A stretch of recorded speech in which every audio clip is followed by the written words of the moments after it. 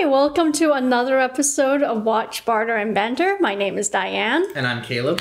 And this is a podcast in which two friends, usually us two, trade movies from each other's recommended list, and we barter and banter about them. Yeah, pretty much. Yeah, so since the last episode, or our first episode of this podcast, I finally, after, a short amount of time, just 6 years, I finally reached 1,000 subscribers. Woo! Yeah. So, irony aside, thank you so much for helping me finally meet that milestone. Thank you for the old subscribers who actually is still interested in this channel, and for the new people who you guys have probably come from Crimson Rogue's channel and hopped on over to mine. So again, thank you so much for your interest in this channel.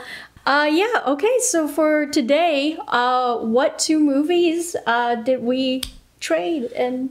So for me, Diane recommended Treasure Planet. I guess it's one of those Disney movies that I missed somehow. Early teen years? Yeah, which makes sense, and we'll definitely get into that. Yeah. And for me, Caleb recommended, like I said, a little indie film produced in 2018, another Disney one called Infinity War. Of Avengers Infinity War. I think that's how it's pronounced. Yeah, absolutely. Let's just start off with the big one here. Treasure Planet. No, I'm kidding. No. Let's start off with Avengers Infinity War. I guess since I was the one who recommended it to you, I think part of the reason I wanted you to see it is because it's the Avengers. I feel like the Marvel movies right in this time period have ascended to that, it's culture now. It's not just a film. It is ingrained into the fabric of society as far as I'm concerned. Oh, yeah. It's ascended to the point of Star Wars or... it's easily. Like a modern day myth. Yeah, no, it's modern day myth. I mean, superheroes in general, it takes so much influence from Greek mythology. Yeah. Or just any type of mythology in general.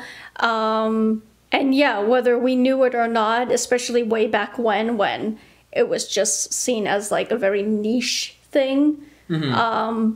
A very niche subculture that was only meant for little kids or geeks or whatnot. It slowly built into this giant, very mainstream thing that everyone knows about now.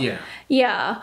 But would it be redundant of us to, give a recap of the premise of this movie? Sure, why don't you give a recap of the premise of this movie? Okay, so anyway, this movie is about superheroes, and they're fighting Queen Beryl, who's after the Silver Moon Crystal that's been split into 7 rainbow crystals, and they have to get these crystals before Queen Beryl does, because she wants to use the collective powers of it to take over the world. No, that's not it, is it? It's Sailor Moon. When you put it that way, it's oh my goodness, that's... I guess there's that saying, there's nothing new under the sun. It's yeah, no, everything's a cliche. It's get the MacGuffin powers the Thingamatron, and the Thingamatron will take over the world. Yeah, and by no means am I, aside from that really corny joke, I know, that's not at all... a criticism towards this movie. It's just one of those plots that has existed forever, and it just happens to be the plot of this movie. By no means does that make it a bad thing. Yeah. So what was your overall feeling from watching this movie? So the first time we watched it, it was at your house, and by that time it was already on Netflix. And far too long to watch. Yeah, and I think I did a decent job in protecting myself from spoilers. Mm-hmm. There was a few things that did that I wasn't able to avoid. Mm-hmm. For one thing, I knew I knew a lot of people died, but that was already an expectation. Yeah. But I did know Spider-Man died.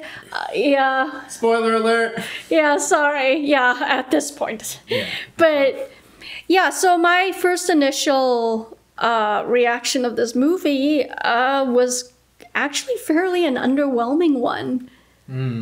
You know? To explain? Yeah, well, like when the movie first came out, I knew it was a big deal, but for whatever reason, I just wasn't as hyped about it. Like, I was happy the movie came out. I had every intention of seeing it, but it just, the timing of whatever my schedule was just never worked out. And I guess by that point, too, as much as I am a fan of this franchise, I'm like a pretty casual fan. Okay, fair. Right? Like, so even if I miss it in theaters, I'm just like, yeah, I'll catch it.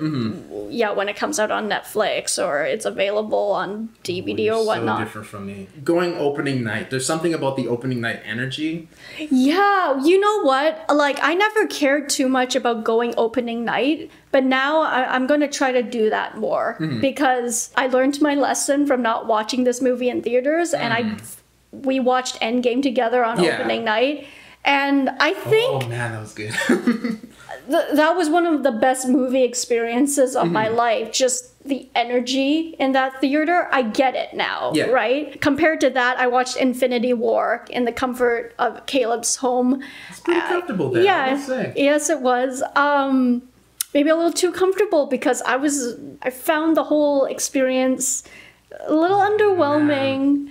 Yeah, and again, like I liked the movie. I came out entertained by it, but I guess because by that point there was all this hype around it, and all of my friends were telling me to go see it, and it just tied all of the previous movies together, and the writing and just the size of this movie was just a giant accomplishment onto itself. It just didn't wow me the way it did. And again, I think it's just because the hype around it was so big. Again, I didn't know what to expect from it. I just went in very neutral still. And I was like, okay, let's see what this movie can do. And first time viewing it, I was like, yeah. But I think it was because, again, the hype, and I also knew a bunch of people died. And enough time has passed that I just didn't have the same energy for this movie, the same type of anticipation I did. But, and I still didn't quite get why people loved this movie so much. I mean, I got it, but I didn't truly understand, maybe I didn't really truly understand the emotion people had about this movie until I watched one of those YouTube videos with, you know, you could hear the audience reactions. And then I finally got it. I'm like, oh, okay. I missed out on that collective movie theater going experience you have with, you know, a bunch of strangers, but you're all watching and feeling the same thing and just seeing the shock. I mean, experiencing the shock of all those kills. And for me, I remember watching, like, so you knew I expected Vision to go because he had one of the Infinity Stones in his head. Right. I didn't expect Wanda to stay alive. I expected Cap or Iron Man to go in this movie. Right. I think when T'Challa disappeared, that was the point. I'm like, he just had a movie. Yeah. He just had a movie like 2 months ago. And then he's gone. And I was just like, I don't, what? That blew my mind. Completely blew my mind. And then like, I remember in the showing for the theater that I went to, when Groot was like snapped away, there's a lady in the audience, she's like, no! Oh, like, God. It was, oh man, that, and I actually remember standing with my coworkers at the end of the show, and we stood in a circle, like, you know, you do have and we were like, there was another showing right after us, and you know, like, we're the kind of people, like, part of the reason, like, my manager and them like going on opening night is to avoid spoilers. Right. So we stood there, like, absolutely dumbfounded and silent, and we're like, all I could say is, I can't believe that movie. I literally can't believe that movie. Like, what did it do to me? Were you really emotional afterwards? I was taken aback by how do I say it? Like it's structurally, the movie's well structured, first of all. It is very well structured. The characters are well balanced. Yeah. You feel like there was no character that got too much screen time and no character that got too little. Like I felt like all the characters, all the representation they needed to do was done in the movie. Which was amazing on the screenwriters and then the directors of the movie. They just balanced it super... And the editors just did a great job. Yeah, there was just so many plot points and the setup for a lot of the jokes, the comedy from other movies, and they just tied everything together. And I kept hearing about that. But I guess, the one thing that really did disappoint me was, again, I knew a bunch of things were being tied together. Even just in Infinity War, not even talking about Endgame, but I just felt it wasn't as complete, which makes sense too, because again, this is just a first parter, right? You know what? Another thing I guess maybe made me less motivated to watch this movie was because I really did not care too much about the Thanos plotline. You know, like when I would be watching the other movies preceding this movie, is preceding the right word? Yeah. The previous movies. Anytime they threw in like a side scene or like they drop in a hint about Thanos or the Infinity Stones, I'm like, I don't care. Can we go back to the to the main superhero? Because like again, I'm a very casual superhero fan. I don't read the comics. I just pick up whatever factoids I can from friends and the internet and the movies I'm watching. So like I really could not have cared less about Thanos until I finally did watch this movie. But that being said, it's still a really great movie. I did have a chance to rewatch this movie just last night. As one should. And I have to say, I definitely appreciated it a lot more. What was the difference between the previous viewing and this current viewing? What did you find that you appreciated more about the movie? I guess because at this second time watching, I knew the plot better. I get what you mean. Because, like the way this movie opens too, it just throws you right into chaos, right? There's no slow buildup. It's like, bam, Loki's and Thor's ship is just completely massacred, and Thor is half dead, and Thanos is there. And like for somebody, especially again, like me, very casual, laid back fan who does not keep up with every single detail of every single movie, that was, I guess, very jarring for me the first time. Did you actually watch Thor Ragnarok before you saw this? I did. Okay. I absolutely did. So I knew it took place right afterwards, but still was, I guess, that type of beginning was very jarring for me. I'm used to like a slow warm-up. Or not, just at least a little bit of a warm-up before, pistols start firing. You watched the end credits of Thor Ragnarok. I did. Oh, okay. Yeah. Like with the ship showing up in front of them. Yeah. Right when they were having a nice brotherly moment. But I guess that beginning was jarring. And probably, of course, by design. But I think second time watching it, I was more warmed up to the plot. Okay. And I was less concerned with trying to remember all of these details from past movies about the stones and Thanos. And again, those were plot points I didn't really care about much. And I guess it was finally paying off. And second time around, I knew why I should care. You've seen Endgame since and before rewatching Infinity War? Okay. Yeah, so I watched Infinity War and then Endgame and then Infinity War again just last night, so But other things I did like about this movie that impressed me. I love how, even though it was the big climax of the movie, the big ending, I love the quiet execution of it.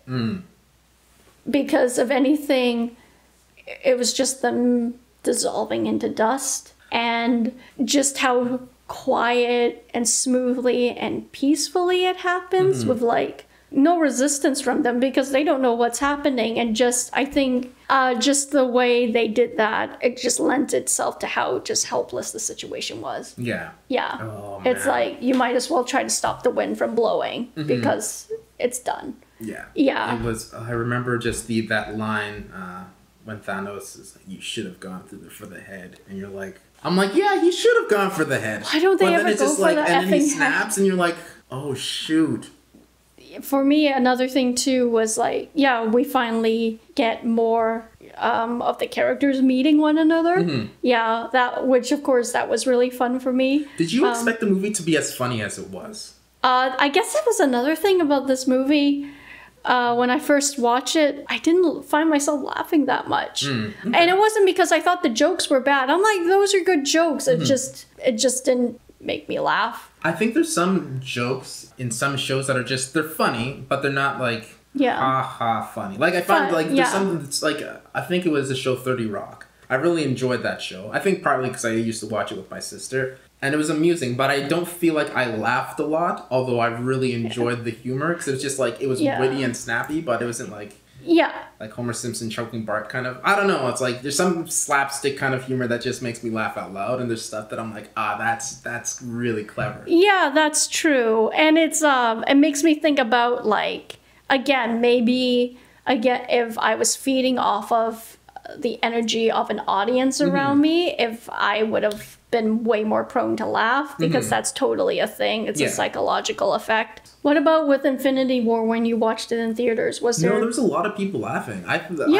genuinely, like the audience I was with, genuinely found it humorous. And it was weird because I guess considering how it started off, it was just like humbling, like to see like the part where it's like, we've got a Hulk, and then the Hulk just like starts smashing on Thanos, and then Thanos just tools him like it's nothing. Yeah, and then he kills Loki in the first 10 minutes. I was not expecting them to kill off Loki. I don't think anybody was expecting like to be choked out on screen like that. Like, again, I knew his death was a possibility because, again, I knew like a bunch of people died. But to kill off like the fan favorite. Yeah, one of the fan favorite villains. Yeah. Right away. And right after he has his redemption arc and he's getting closure with Thor and it looks like they might be a family again, and then just to kill him off like within the first, like it hasn't even hit the 10-minute mark. Yeah, I'm pretty sure. Yeah, and it's just, that was really crazy for me. That was shocking. But again, I loved the chemistry in this movie. All the actors every single one of them was on their A game. There was no weak chain as far as I was concerned. Yeah, but it just didn't make me laugh as much. And maybe, again, has everything to do with the fact that maybe I wasn't with an audience. And again, I was kind of like lackluster about this movie to begin with because I didn't care about Thanos. But yeah. Man, this was like 10 years in the making. I know. I don't know why. It's like, I don't understand, but. Yeah, but I like the movie. Oh, yeah, I do. I will say, should we not get into spoilers with Endgame? I know at this point it's so late in the game, but I think everybody knows. I'll try to still withhold some details.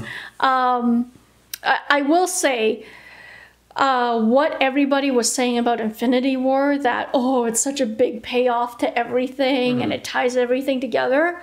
I didn't get that from Infinity War, but I sure as hell got it from Endgame. What I was lacking in Infinity War, Endgame made up for that. Fair. I was like, everything came together. The closure for everyone's plot lines. We can argue until we're blue in the face about what worked, what didn't, but as a whole, I really loved Endgame. More so than Infinity War. And I know Endgame definitely has some very confusing plot issues. Let's not even get into that because I wouldn't even know where to begin. And we can get into that. I think it's simple. It's like the movie was it's a well-told story. It was. The element of time travel, as much so as I wish they had gone another means to get to the same end. they told a good story with that device. Like time travel, it's like it's one of the cheapest tricks in the book. It feels. Yeah. The writers, the directors, the editor, they did a great job telling the story with time travel that felt satisfying. Yeah, absolutely. Oh yeah, one thing I did want to bring up too was the Russo brothers directed both these movies, as well as like the Captain America movies, or one movie, two of them. Yeah, Civil War and Winter Soldier. I will say, Infinity War, best looking movie out of the bunch. Best looking? Okay. I liked how much more colorful it was. Because, and again, I think the setting of the story lends itself to that. Because you're going from like outer space to Wakanda to New York, and now Doctor Strange is in this, and he has his own aesthetic. So yeah, I thought it was nice to see a little bit more color, because Russo brothers, the tone of their movies, Marvel movies so far, it's still very comedic and cheerful, which is what the Marvel Cinematic Universe is known for, but still there's that somberness to it. And I know they've been criticized for not having the best looking cinematography. Like, everything is competently shot and it serves the purpose of the story, but some shots are kind of like uninspired, and the color grading is kind of I've heard that criticism applied to not just Russo brother movies, but all of the Marvel movies, which I kind of both agree and disagree with. But yeah, Infinity War, I thought was definitely way more interesting and pleasing to look at. Yeah. You know what? I agree. You agree? Straight up, yeah. Now that I think about it, you're like, that's true. Yeah, because I feel like the Captain Americas were a bit desaturated in their tones. Yes, it definitely was. Yeah. Endgame wasn't the worst, but yeah, I know what you mean. It was. Yeah. No, Endgame definitely wasn't the worst, and again. I feel like with all the variations of locations for Infinity War, I definitely see what you're coming from, and yeah, I agree. Yeah, but all in all, I really liked Infinity War. Definitely not my favorite. Endgame was just so emotionally satisfying. Everything I think I should have felt in Infinity War, I felt it in Endgame. And again, it kind of does make me feel bad for missing Infinity War in theaters. So I'm like, oh, this was the cultural experience I missed out on. And I don't think anybody who was going to see that movie, like, for people. If you hadn't heard about Thanos, if you hadn't heard about him like what he does with the Infinity Gauntlet, you wouldn't know that he wipes out half the life in the universe in one snap. Like, I expected it to come. Like, I knew that was going to happen. I just for whom was going to be wiped out, that was circumstantial, I guess, and then you found out in the movie. Would you say, like, again, I'm not... what do you think the general expectation was for people going into Infinity War? People knew people were going to die. Yeah, people knew people were going to die, because even if you paid attention to, like, the contracts, you know, like, this is a lot of the actors' last contracts. Right, yeah. So you're like, yeah, somebody's either going to... Like, something's going to happen, but... I don't know if, like, the general public knew that's how a lot of, like, they knew it was two-part, but I don't think they knew why it was two-part. Right. Were they not expecting Thanos to win, I guess? I don't think a lot of... I was like, yeah, he's gonna snap half the life away. And I was like, it's gonna happen, But did you? Like, did you know anything about Thanos? Did you know that what was gonna happen? Did you... Oh, I'm trying to remember.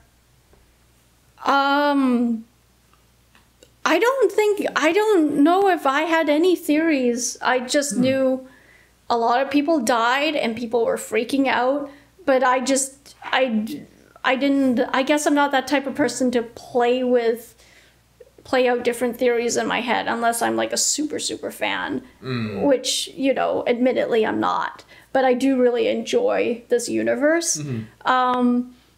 Again, I just kind of went into this movie with a very blank slate, and I'm like, show me what you got. But second time viewing it, I definitely appreciate it more. yeah, aside from like Loki, what other deaths shocked you? I think it was T'Challa was the one that I think it was the fact that a lot of the newer characters went away.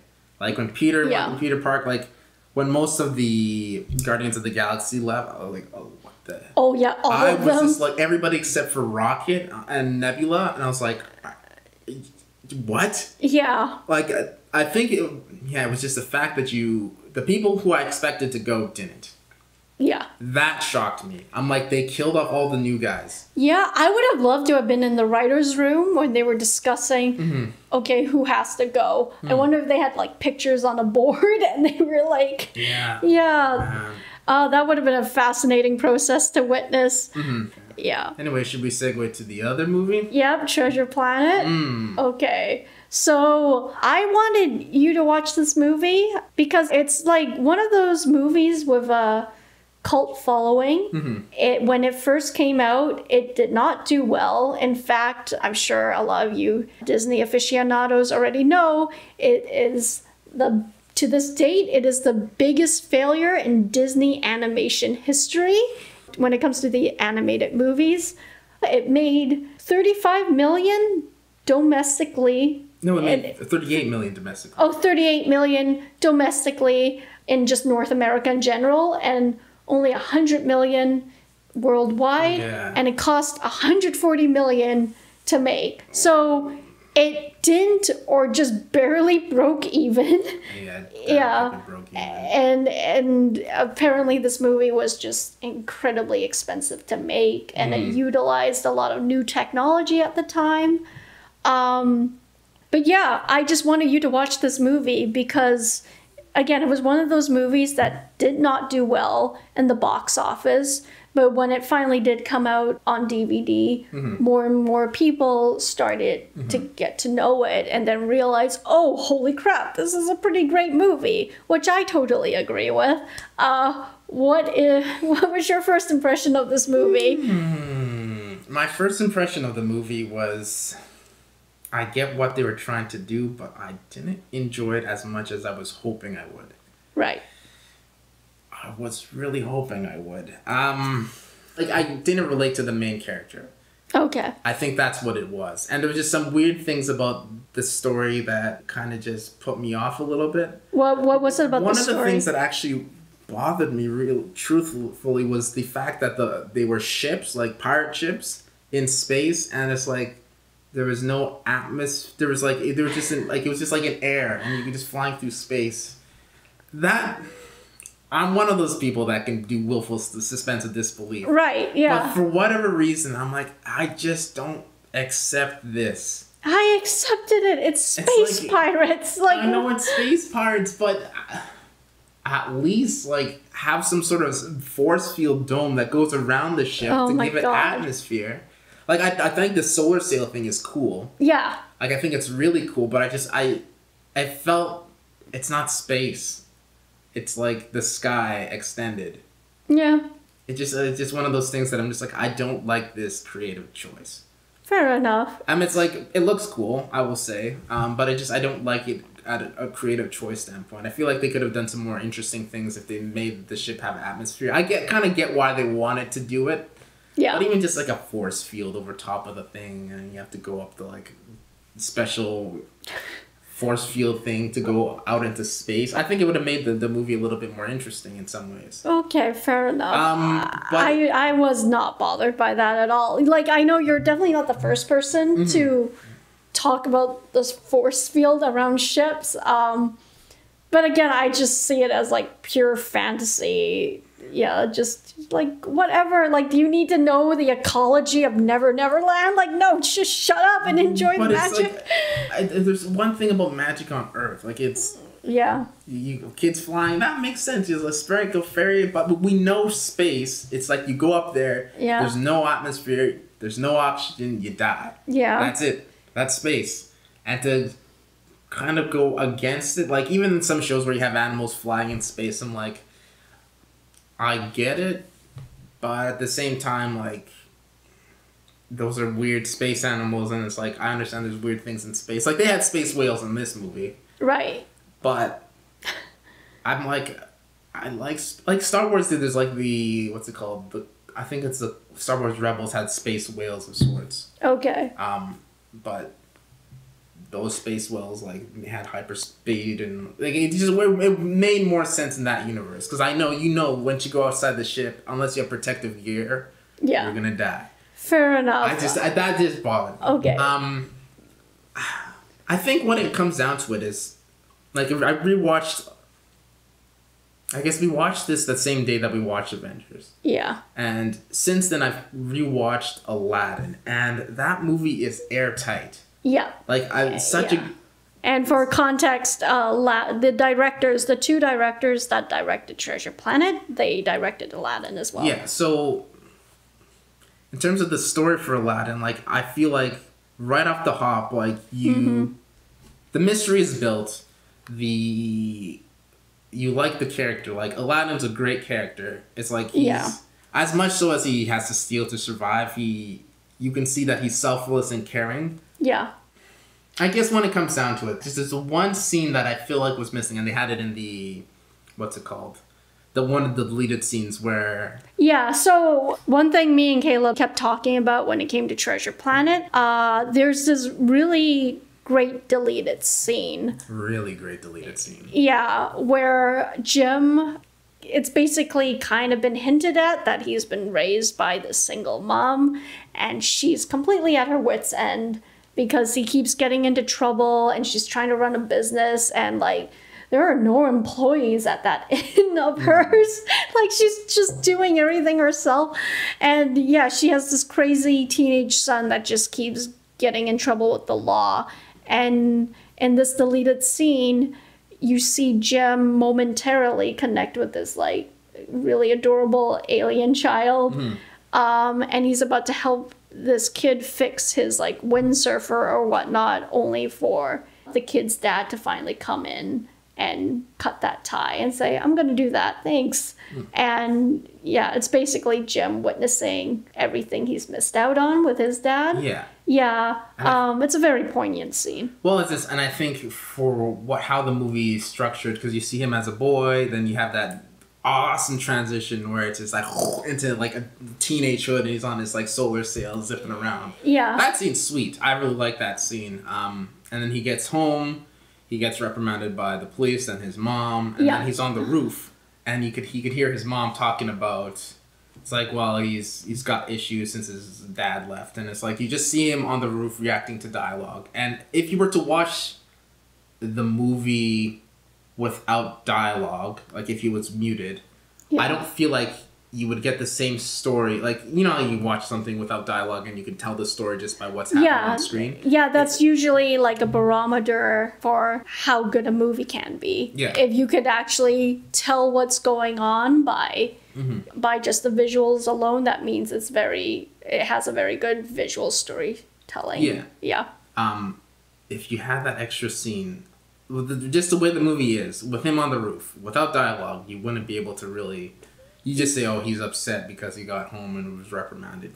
But the exposition from his mom speaking is what drives that scene. Yeah. On standalone, him just sitting pouting on the roof, it doesn't really hold much weight to me, emotional weight to me. Yeah, that's a good point. If you add it to that scene with him and seeing the boy and the boy's dad, I feel like that scene, it's like, I get it. Yeah, it's like you get it. He's isolating himself because he feels ashamed. You feel like you get it regardless, but it would just amplify the importance of that scene. And I feel like that was... You're right. That scene, I think for me, it's like overall the emotional tone of the movie. Like I just like, he just seems like a pouty teen who's just rebellious for no reason.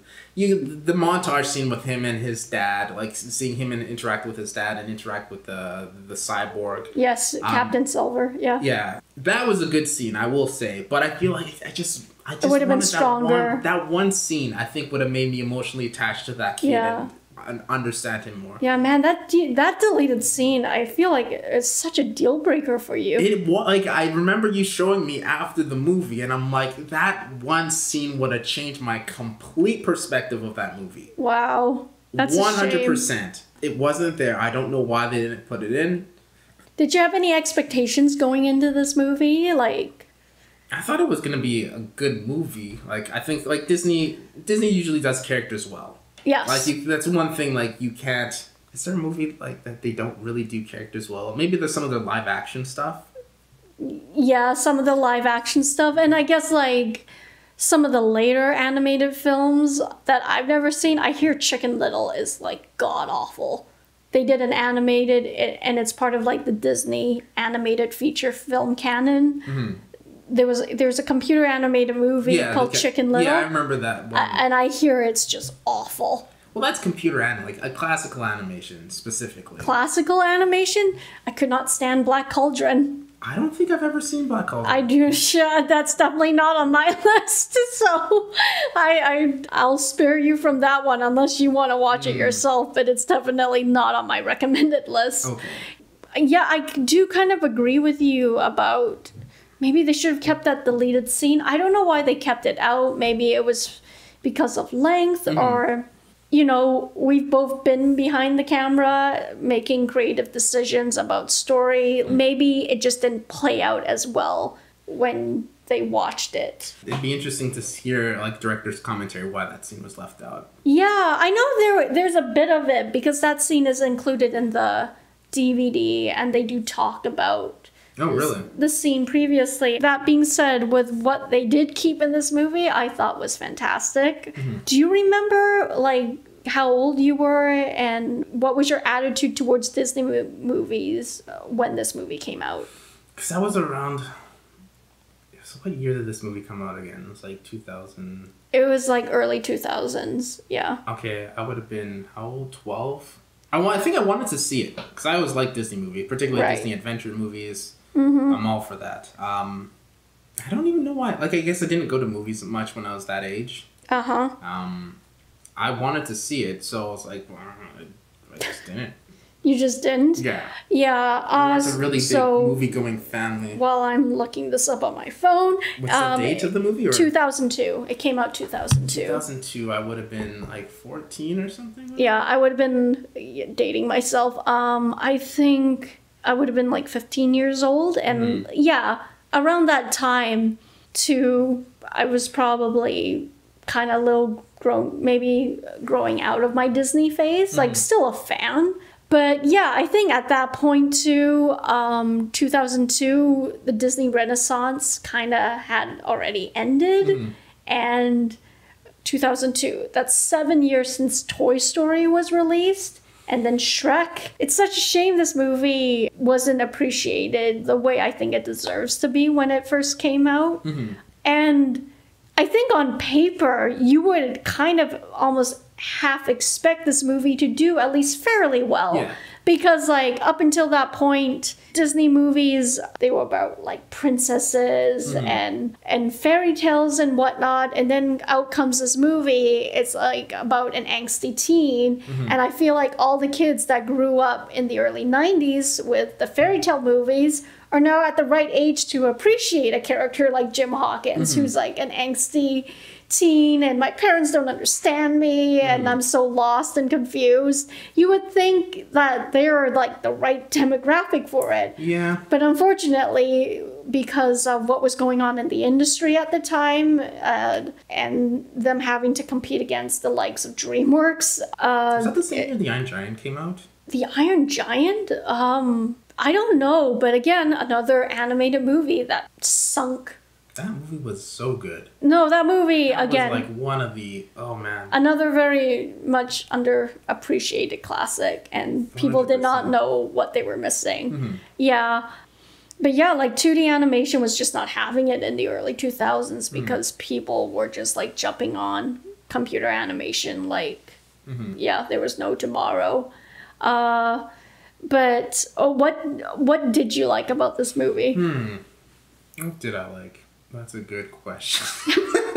There's a few things. There's a few things. The transitions. Oh, the transitions were so good in this movie. Yeah, fantastic editing. And especially when it comes to like 2D animated movies in general, all of that was probably planned out meticulously in pre-production. I think. Yeah, and... all except for the one character. That robot was the worst. Yeah. absolute worst character. All about him. I liked the characters. I don't necessarily feel like the writing was... Sometimes there's movies where the writing doesn't suit the character. Right. And I feel like that was one of the movies. Like, I love the captain of this shit. Captain Amelia. Yeah, she was... Hart or something, I can't remember. Names, for whatever reason, I'm so bad at picking out names in movies. I'm just like, oh, the person with that looks like that. But she's voiced by Emma Thompson. Yeah, she was great. I really liked it. Yeah, she was amazing. Yeah. I think I like the sequencing of the movie. Like, in terms of the story, like, I guess it's based off a book. And, the novel, yeah. The movie was well paced, well sequenced. One other things. I feel like with some movies, when there's one issue that I really have, it's just it's the only thing I can focus on. So it wasn't the worst movie. It was entertaining. Right. Well, we were rewatching it. At least I think we got through like the first third or half of it before we started recording. You were saying you were a little bit more... Yeah, it was just like I do appreciate a little bit more of the relationship between Silver and Jim. I realized it was a little bit more emotional, the aspects of it that I would give it credit for, like that the montage in particular. I really like the montage of seeing him like warm up, considering Jim is like talking model Silver.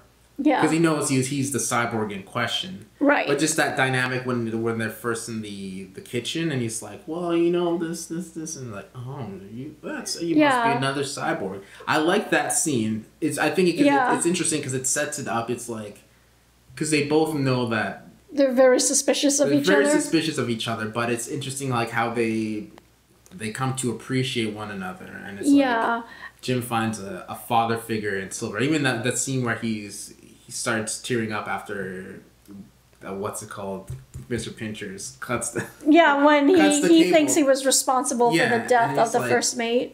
He's like, no, it's like, but he affirms him. It's like, no, you have potential, and it's like, you will be able. You just need to push yourself and see what you're made of. And it's like, he never heard those words before. Yeah, it's a great scene. I think it's like one of those movies that I think really captures the spirit of like not only just like a father-son dynamic.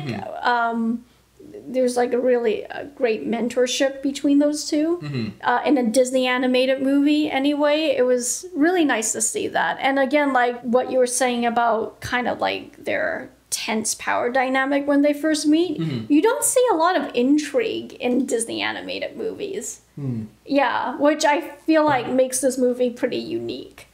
Yeah, and even like again, it's not the most sophisticated example because again, it's like for kids, but still, it's cool to see that in a Disney movie. You don't see that a lot, like intrigue and mind games and whatnot. Yeah. So that I feel like that's one unique aspect this movie has going for it. Also, too, again, even though it's set in this like crazy science fantasy world, and it's the plot of Treasure Planet, I liked how they made the characters like Jim and his mom so down to earth and dealing with problems real life people go through. Like she's a single mom, he's out of control, he has some severe abandonment issues, and again, it's a shame that our generation, especially when this movie came out, we were too grown up for cartoons because this was like kind of right up our alley, but I guess we were just too involved in new technologies and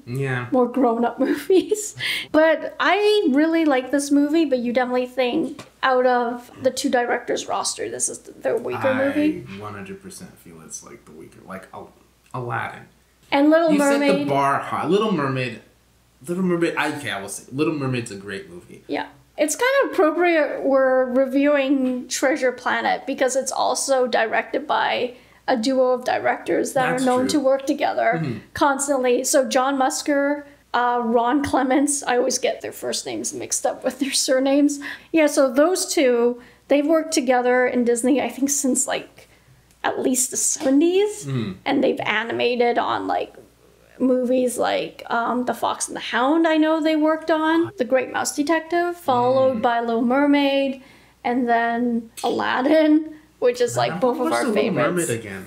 It's been a while. It's good. It still holds up so well. And then, of course, Hercules. Which I did rewatch recently. Yep.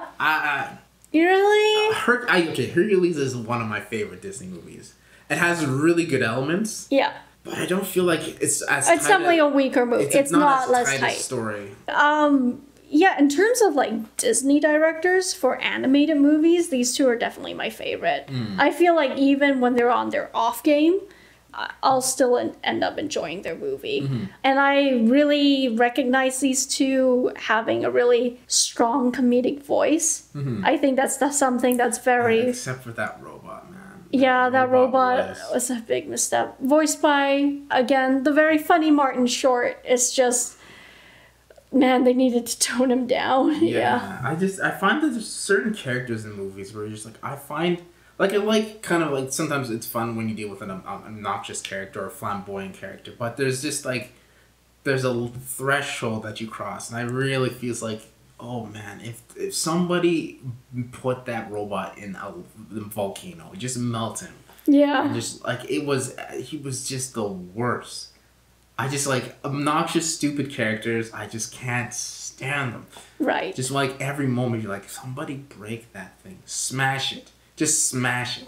Yeah. I hated the robot so much. Fair enough. The map, it's most...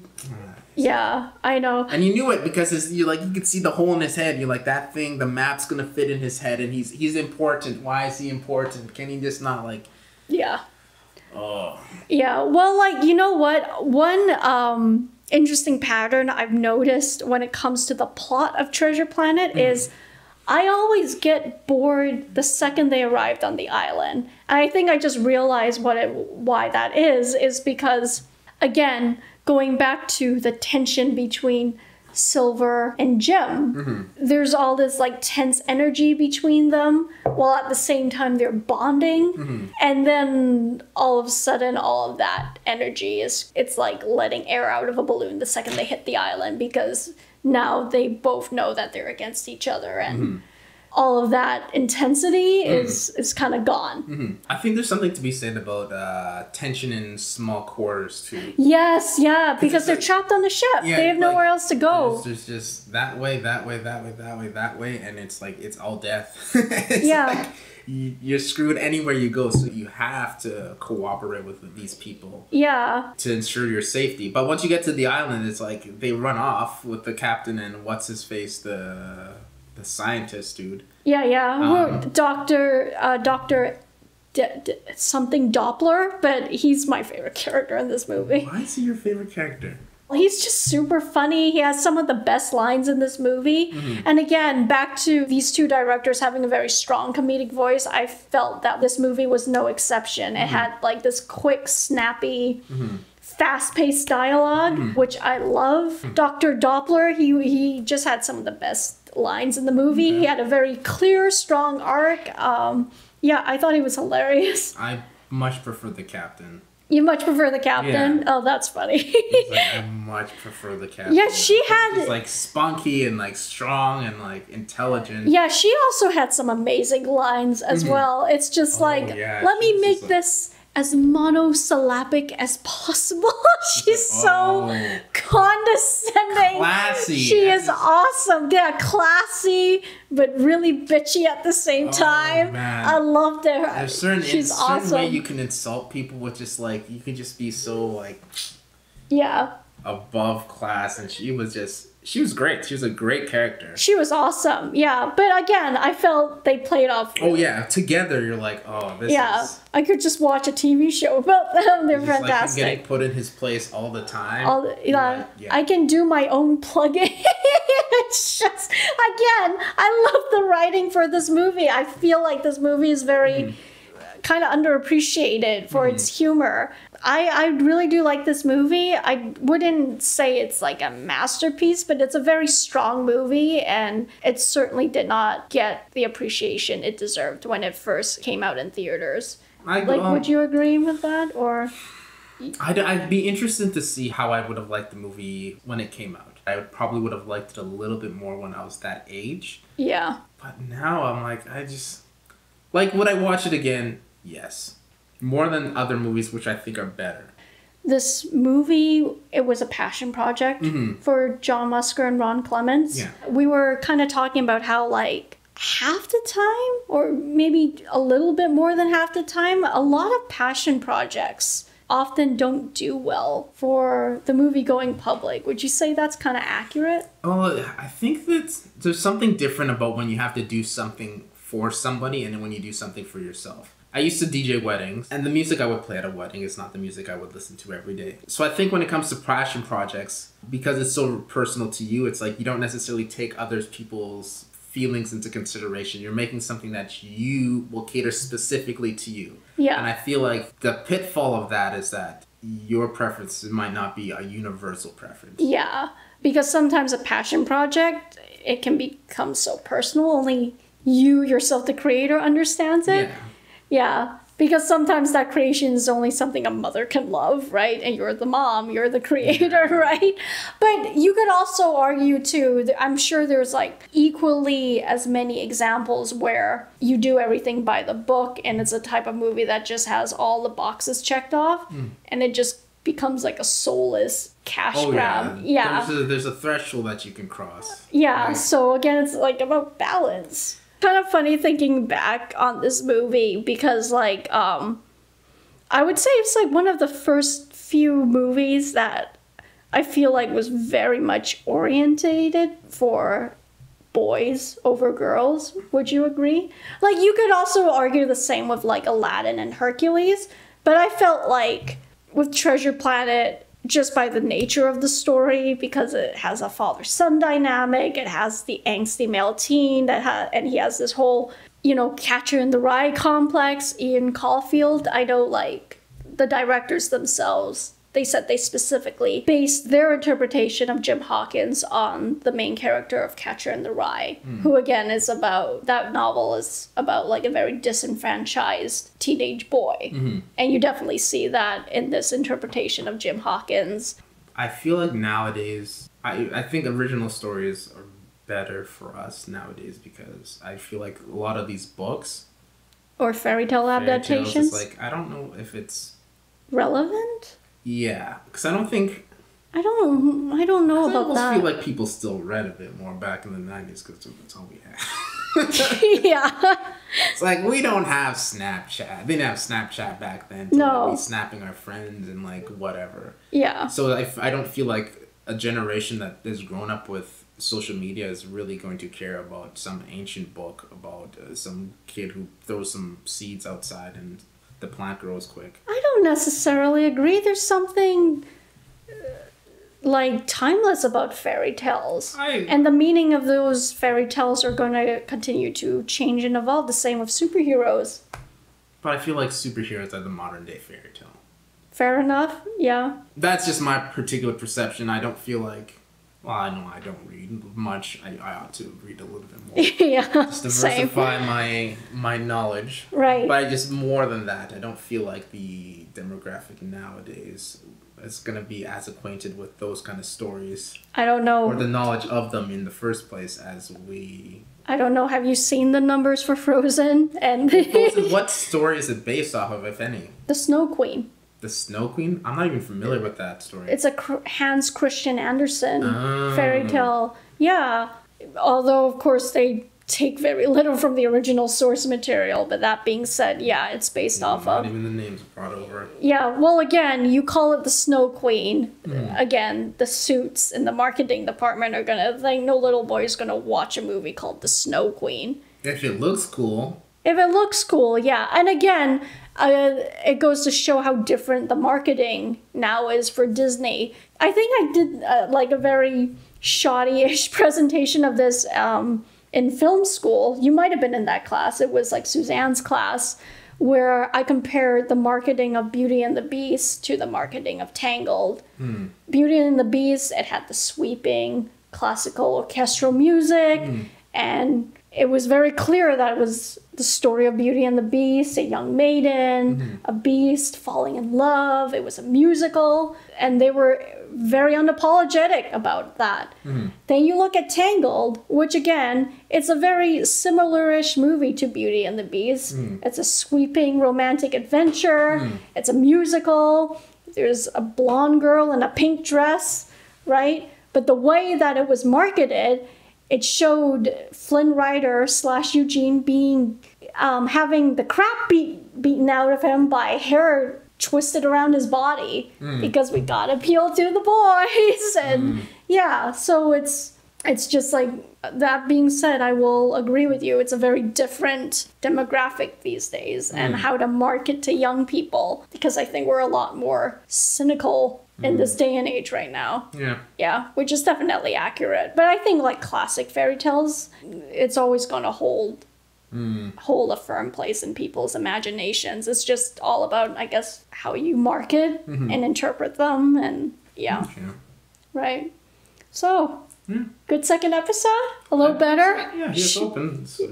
Yeah. About the same amount of time. Yeah, but we both got the gift of the gab. So. Yeah, we got the gift of the gab. Some actual bantering this time, so that was fun. But yeah, guys, thank you so much again. But yeah, hopefully we'll keep getting better at these. I'm certainly having a lot of fun. But yeah, please leave us a comment, and we will see you in the next episode. And I don't know, maybe in the next year, another 2 years, I might make another video essay. It's coming up. Yeah, kind of. Somewhat. Eventually, yeah. All right, bye. Bye.